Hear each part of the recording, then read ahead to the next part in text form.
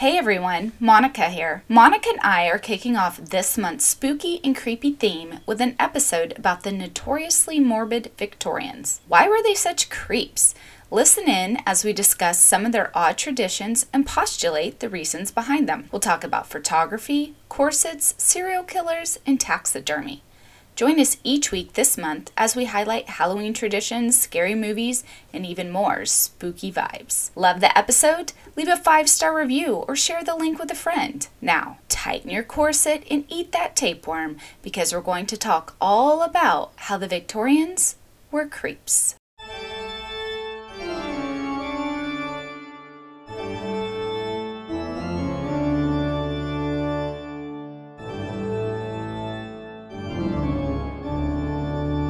Monica, we get to talk about something today that I really, really enjoy. I love the Victorian era. I love the aesthetic. I love the architecture. I love how weird they were. I love the unsolved mysteries, but I never would have wanted to live in that era. Not at all. First of all, I'd be crippled and snaggletooth.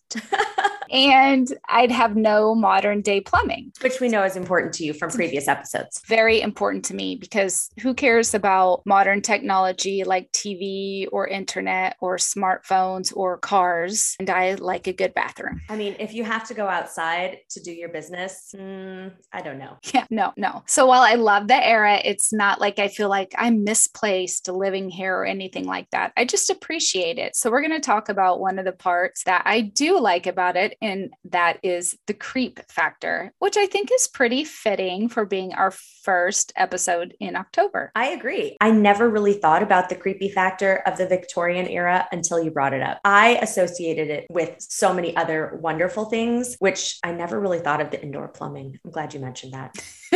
It's important. I'll always mention it. Yeah, the Victorian era, if I go into my Pinterest board over the past few years, I'll see a lot of things that I've pinned, and very few of them are creepy. It is a very beautiful time, but I would like to just set the tone historically. So what is the Victorian era?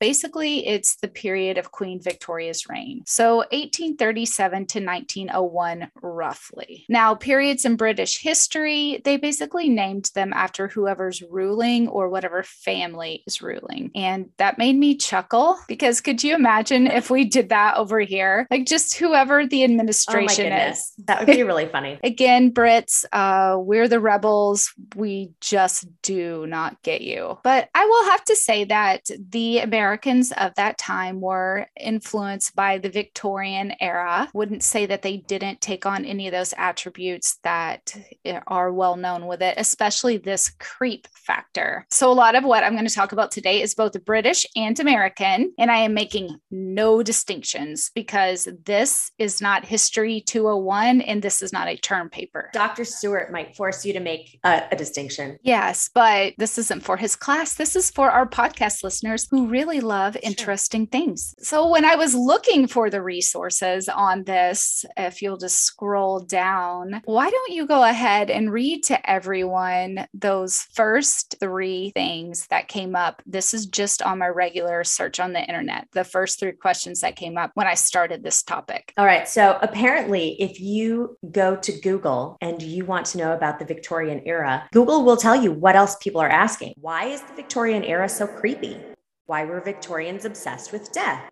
And what was wrong with the Victorians? Right. So I can only imagine the search results in 150 years when people start asking questions about the 2020s. Oh my, to be a fly on the wall or a ghost in the closet then. Right.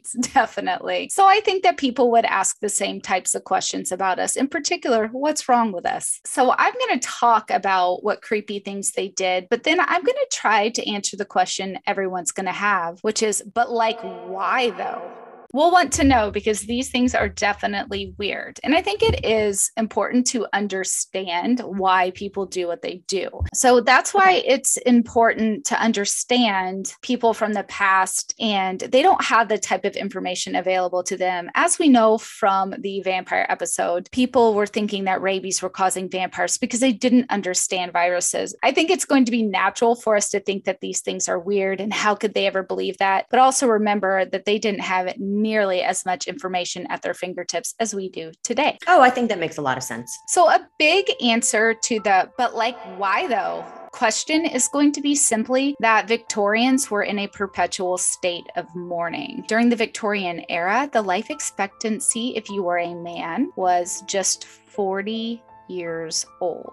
And if you were a woman, you might live to the ripe old age of 42. And 1/3 of all children died before their 5th birthday. Oh my God. They were always going to a funeral. Yes, they were. They were. So not to mention whole or large parts of families might be getting wiped out by any of these diseases: measles, scarlet fever, diphtheria, rubella, typhus, and cholera. And not to mention tuberculosis, also known as consumption.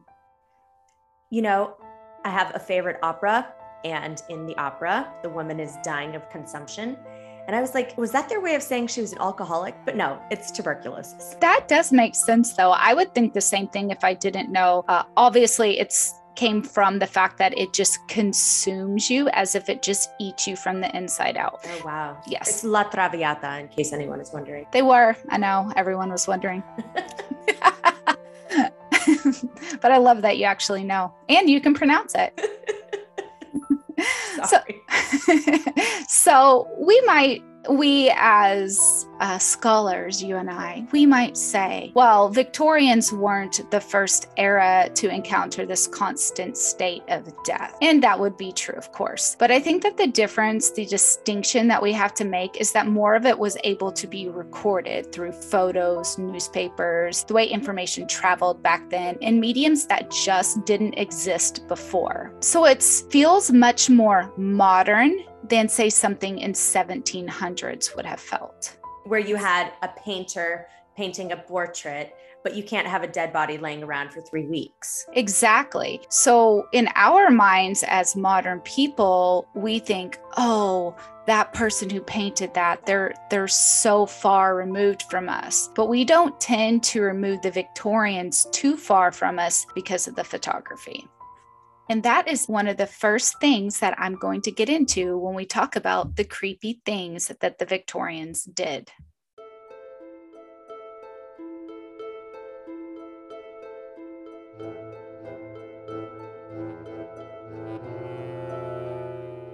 When you think of Victorian era photography, what is one of the creepy things that comes to mind, if any? They would take pictures of their dead children with their eyes sewn open. Yes, their eyes sewn open. Very, what we like to say in our house, creep town. And there's this really hilarious comic that I have here that I'm going to read, and this will let people in on the Victorian humor here. This mother says to her son, they're posing for a picture, "Why can't you sit stiffly like your brother?" And then the little boy answers, "But Mom, he's dead."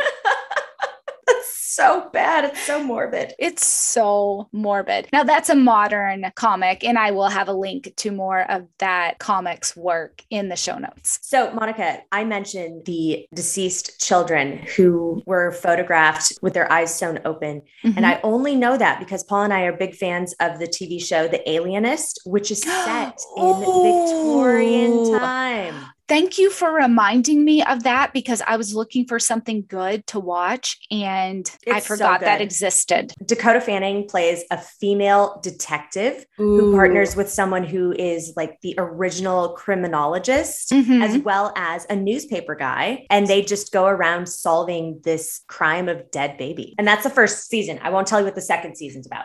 Yeah, don't tell me. That sounds very exciting. I'm going to put it on our list. You'll love the way they dress. You'll love all the creepy, weird things that happen. Yes. Yeah. Good. Thank you. So again, Monica gets a lot of her historical knowledge from fiction, but fake TV. Yes. Fake TV and novels, which I think is pretty normal. I just caution everyone to double check that anything you learn, if it's fictional, is that you just double check that it's real.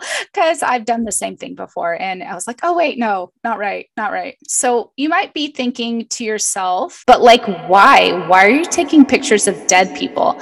So I will say that even today, I have been at funerals where people take a picture of the person in the casket. Some people do not like that. They have a problem with it. Other people want to remember it. So I think that that would go back to just how you feel personally. But why did the Victorians do this back then? You have to remember that photography was fairly new technology. It was very likely that you didn't have any photo of a loved one. No, that's a good point, because not everyone could afford photography. Exactly. So you might not even have had a family photo before your child passed away, or maybe photography did not exist yet when your mother was young. So the only time you're able to get a photo of her is when she passes. We take it for granted. We can take a picture of our food. We have so many pictures these days that we literally take pictures of what we're eating. But imagine not being able to look at a picture of your child. I go back and I look at pictures of Brady. He's 16. I love seeing his little 4-year-old face. So imagine Brady not even being here anymore and I have nothing left. No way to remember him. Right. I would probably say that I would want that even in death. So that's what I'm saying. We should take a little reverence here and understand what these people were going through and what their real life was like. And that's why they did that. It is creepy. If we did it today, it'd be creepy and weird because we don't have to do it today, right? Right. Okay, so you talk about their eyes are stitched open. Mm-hmm. I think some people might be imagining that they're in a casket. So go ahead and explain what's really going on in those particular pictures. In those particular pictures, the eyes are stitched open, the child is dressed, and they're photographed as if they're living. Exactly. So if you look at an old Victorian era photo and it looks a little blurry, but one person looks much more crisp, then that person is most likely deceased. Creepy. So that is a creep factor for you when looking at old photographs. So that's one thing. So we understand the dead photography. We understand why they did that, but they did other weird stuff that maybe I don't give them as much credence for. Okay. So the other one was called spirit photography. Now, Monica, I have a picture here on the right-hand side and I see it. Can you explain to everyone what that is or supposed to be? It's a woman wearing a black hat, and it looks like there is a ghost, I'm going to guess, of her son, possibly husband. Yeah. Just staring down at her. And then it almost looks like there's another ghost behind him. What if I told you that's Mary Todd and Abraham Lincoln? What? So that's Abraham Lincoln's ghost, supposedly, in this photo. Wow. Okay. It is not his ghost. It was faked. This was something that went on. Clearly, we know this. But back then, they didn't understand at a certain point that you could do photo manipulation. So a lot of people were manipulated by this. Okay. A photographer would come in and take a photo of your deceased, do a dead photo, a death photo. Mm-hmm. And then they would know how to make the technique happen for it to look like a spirit. Wow. Yes. But if you look on the left-hand side, clearly not what's going on there. It looks like Casper the Friendly Ghost is trying to reach out to some children, E.T. Phone Home style. So yeah, there's a ghost and you can see through them and the ghost is scaring or connecting with the children, not really sure according to this photo. And if you scroll down, I've got the headless photography. That one I think is the most bizarre. That is very weird. So this is why we think that Victorians are creeps, because there's no reason for you to be making the headless photos, and they are everywhere. There's no reason that I would like to say, oh, I'm sorry that you're going through this and I understand. Basically, this was people were having fun and these photos were black and white. So that's what they had to play with was placement, not color. I think it's pretty amazing too, because photography was new, but it is an art, and developing your own film, learning about exposure times, all that. I mean, it takes time and effort, and you only learn by doing.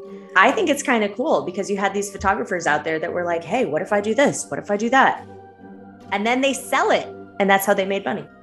So you can tell by the headless photo, the girl smiling up at the other girl. So she's having fun with it. They took a lot of pictures with skeletons, made skeletons dance. So they really got into the morbid entertainment. Then if you just think about their photos in general, they're kind of creepy. They had to sit so still and they couldn't smile. Yes. And what happens if your smile droops and the exposure time isn't done? So you couldn't hold that smile for that long. I think they'd probably look creepier if they were smiling. Get tired of smiling after a while. And then you get like your mouth is smiling, but your eyes are dead. The other thing I think that makes Victorian era photos creepy is that they're in black and white. So we automatically attribute that with creepiness just in general. I think that if a lot of these pictures were colorized, we'd feel a little bit differently about them. Yeah, probably. But it didn't help that they were taking weird pictures. Just a side note, photo manipulation did go beyond the morbid. Instagrammers did not invent photo manipulation. Oh my God. If anyone thinks that they did, I'm so sorry for you. Exactly. Bless your heart. Absolutely. Bless your heart. Because in the Victorian era, they were using photo manipulation to make women have smaller waists and bigger breasts back then. So vanity has been around for basically since the dawn of time. Yes. Yeah. Speaking of vanity, let's talk about strange diets and beauty standards.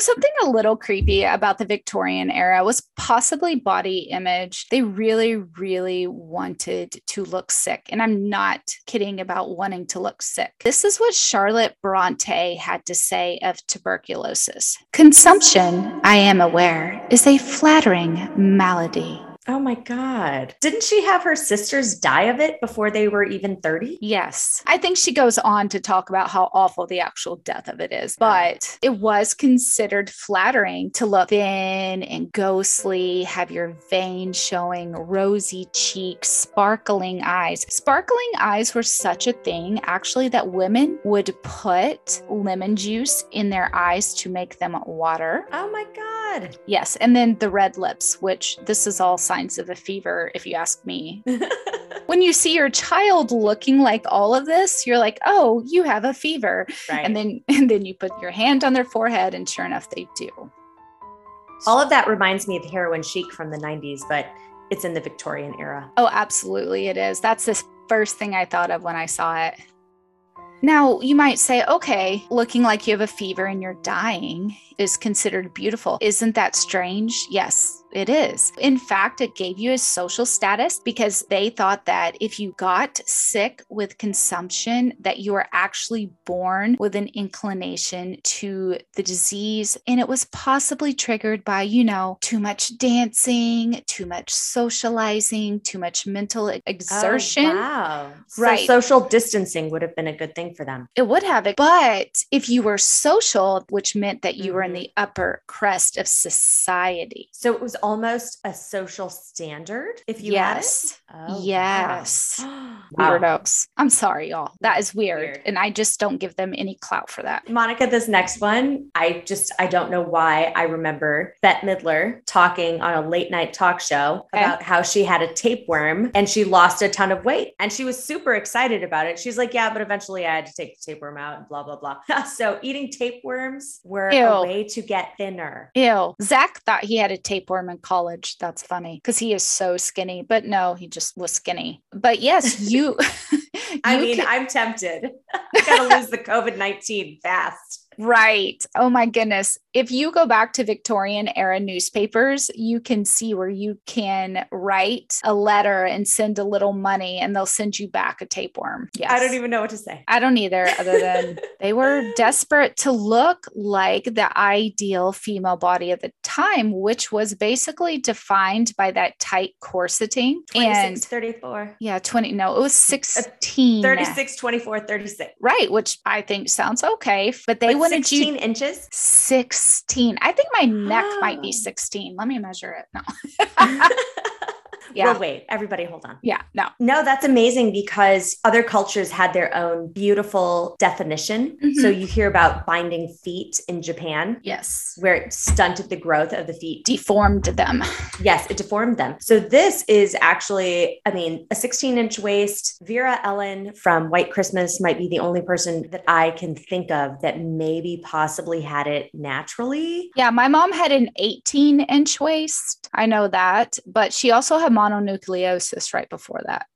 Sure. I mean, in college or high school at one point, we all had it, but as a 40-year-old woman, that's completely weird. So it's much like the foot binding. I'm glad you brought that up because what the corset did over time, and they would start corseting girls at a young age, is it actually brought in your rib cage. So your rib cage actually flares out. It's more like a triangle, like a ladder. Don't walk under it. But what they did is they made it more of a V.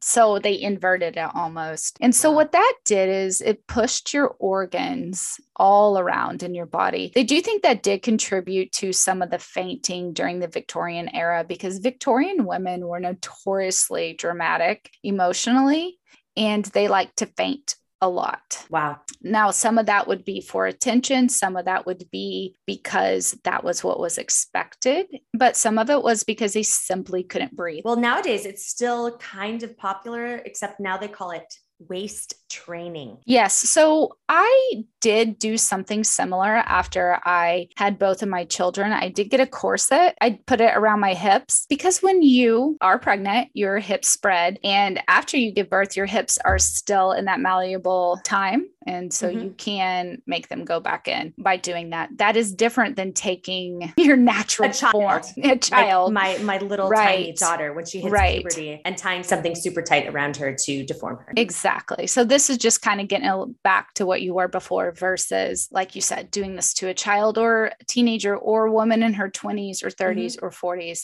That's awful. So that's their body image. I think that we probably, as women, there has always been a body image to maintain. I have been studying this in the past. It's very interesting, and it's not always skinny. It's not always voluptuous, and each culture defines it differently, and each period in time does. It's very interesting. So the Victorians were just like everyone else as far as that goes. They had a body image, and people were trying to maintain it. So, Monica, I see here that lunatic asylums, probably not the politically correct word.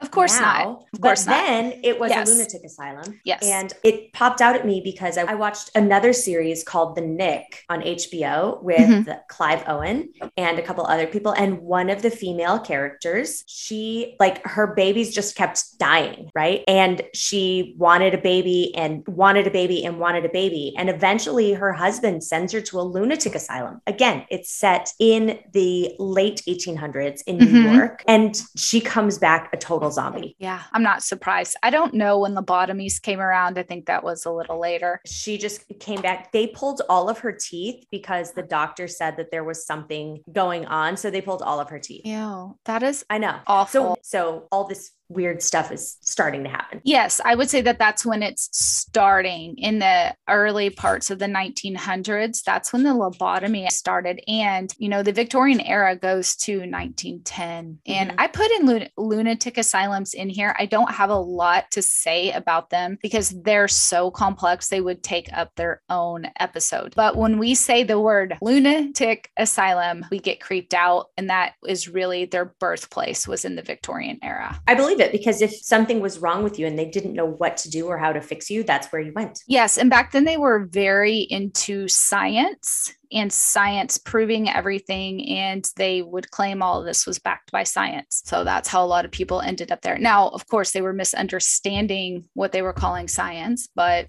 in their minds, it was proven. Well, it's just like Dr. Pepper invented this amazing elixir, right? And he sold it to real Dr. Pepper invented an elixir, sold it as a cure-all for pretty much everything. Yes. Coca-Cola was putting cocaine in the Coke and everyone loved it. I mean, why wouldn't you? Actually, cocaine was used, I think, to help you with alcoholism. And that's why the Yeah. cocaine was put in there. Okay. Oh, yay. okay. Yeah. I don't know. This is all That's weird. cool. That's a whole nother thing. I think I could do an entire podcast on weird Victorian, just all of it. Sorry, Just all of it. I'm off on a tangent now. Yeah, that's what I'm saying. It's so easy to get off on those tangents because the Victorians, they like have influenced so much that we don't realize what they influenced. And it's so much of our modern origins come from the Victorian era, and we just don't give it the credit it's due. Coke, like Coca-Cola is still here. Yeah. Dr. Pepper is still here. Still here. Yeah. So lunatic asylums, very creepy. Another creepy thing that I think of during the Victorian era is basically the birth of serial killers as we know them.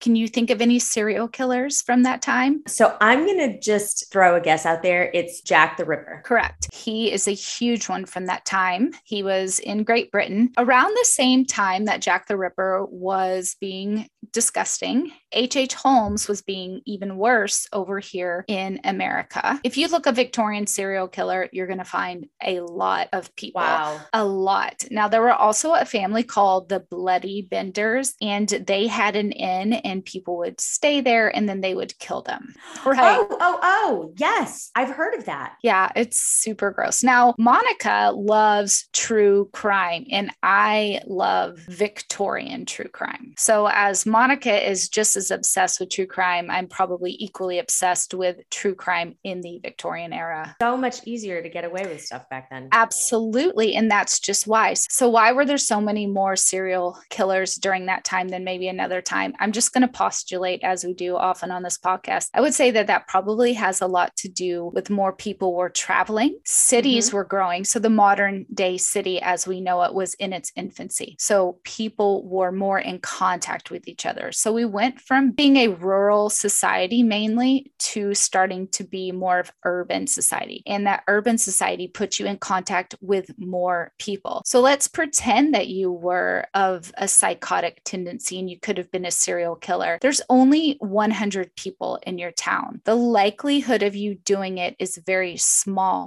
But when you can go somewhere with access to more people and more anonymity, then you can let those demons out. Wow. So yes. Oh my gosh. Victorian era. This is why I love it. I think for November, we should do something about true crime, and you could just talk about Victorian true crime. I love this idea. Let's definitely work on it. Exciting. Yay. So on the note of, again, creepy, it's just all creepy here. Okay. We have grave robbers.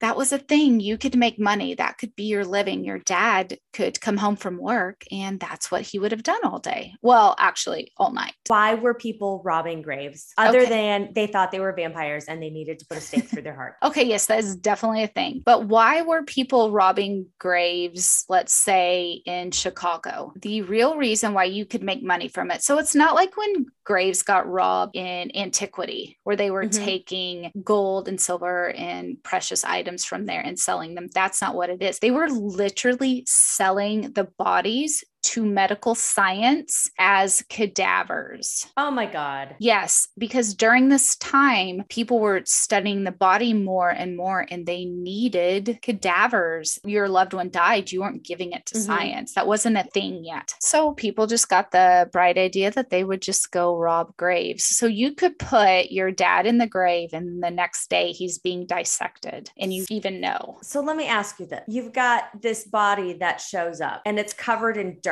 or not because it's in a casket. Okay, never mind. I'm like, how are they passing it off as like a donation if it's going to be covered in dirt? This was a business. They took it and they washed it off. Oh my God, that's even worse. Yeah, that is why some of these serial killers, though, much like H.H. Holmes, was able to get away with things is he was a a doctor. Oh. Now, on the same note of grave robbers, we have the insane fear of being buried alive. The Victorians were very scared of this. Because why? There's many reasons behind it. Why were they more scared than others? I'm not entirely sure, other than I think a lot of people who were buried were in comas and they weren't actually dead. And my guess is that had a lot to do with whatever diseases they were dying from. When I've studied this before or heard about it, listened to different podcasts, because again, I love the Victorian era. It's not like it happened to a lot of people, but does it really have to happen to a lot of people to make you scared of it?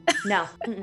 I think people are still scared of it today. It's kind of funny. My dad, he always said that he wanted to be cremated because he wouldn't want to be buried alive. And I'm like, Dad, that is so silly, because in modern times, obviously, if you're being buried, you went through the embalming process and that would have caused you to pass away.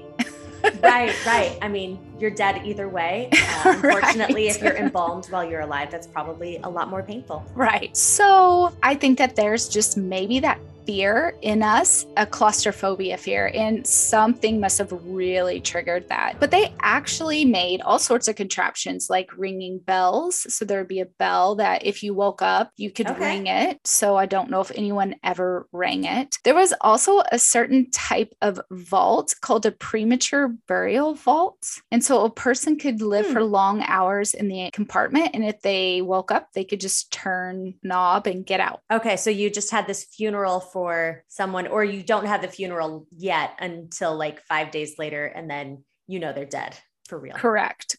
Now, of course, some people were afraid that these people who were waking up were vampires. So they would do things like make the graves extra heavy. So it's just a whole scary, morbid creep town factor for death and burial for the Victorians. Wow. And then we throw in vampires. Yes. So this is the era where we would, as we discussed in the vampire episode, is basically the birth of the modern day vampire. What I find kind of comical is that they go from, let's start making this undead night creature wealthy and sexual. What? Yeah, that's pretty much what happened. And Yes. now they're super wealthy and super hot. And Yes. But let's also accuse people dying from consumption as being vampires. So this was kind of all going on around the same time. I don't know. But what's really funny is that we say this was all going on around the same time. Let's pretend that it's 150 years from now. Somebody will say that what's going on in 2020 was the same thing that was going on in 2001, and they will be so wrong. Yeah, that's true. We have to give them a little bit of grace. Yes. Because they were just reacting to the information at the time. But still unsure why we needed wealthy, sexual, undead creatures. But this is something that did not come up in the vampire episode, but Bram Stoker, that's fun. Cute. Sexual. But Dracula was actually first presented as a play called The Undead. I'd go see that. It flopped. They didn't appreciate good They theater. didn't appreciate, no. And I'd like to close out with something that is very strange, very hysterical, and almost cute. And that would be taxidermy dioramas, in particular, the ones by Walter Potter.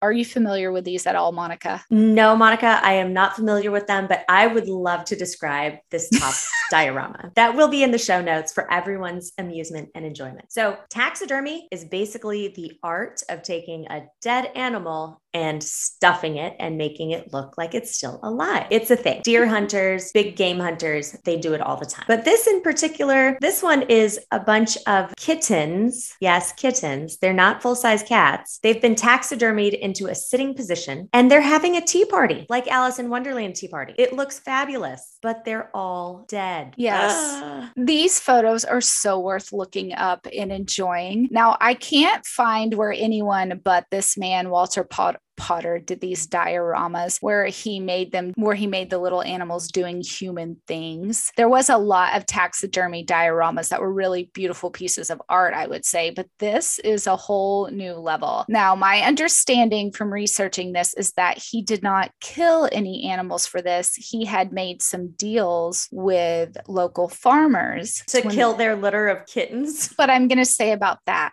okay, is, how did you get, y'all, there are 1, 2, 3, 4, 5, 6, 7, 8, 9, 10, 11, 12 kittens who all look related. They're all my favorite type of kitten, which is orange or cream. I mean, these are so cute, even though they're kind of a little morbid. How did he get 12 of them? I feel like the farmer may have done something. I'm just saying, these didn't all die in natural causes.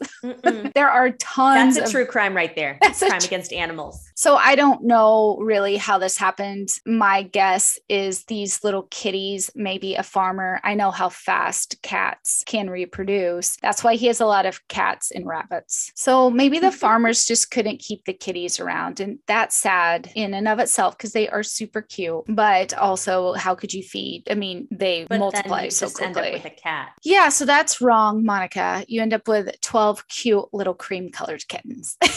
But he's got lots of these, and we'll also have a link so that you can enjoy more of the art. But we'll have the picture just straight up there so you can see it and you can laugh along. And it's cute. Like, it's cute because he has them pose. Like, 2 of them are having a conversation. No, it is. If it were a painting and I didn't know those were real cats that were stuffed and dead, I would think it's a super cute painting. Yeah. It looks like it belongs in a children's book about a kitten tea party. It does. So we'll just end on that little lighthearted note with stuffed kittens having a tea party as we conclude that Victorians truly were creeps.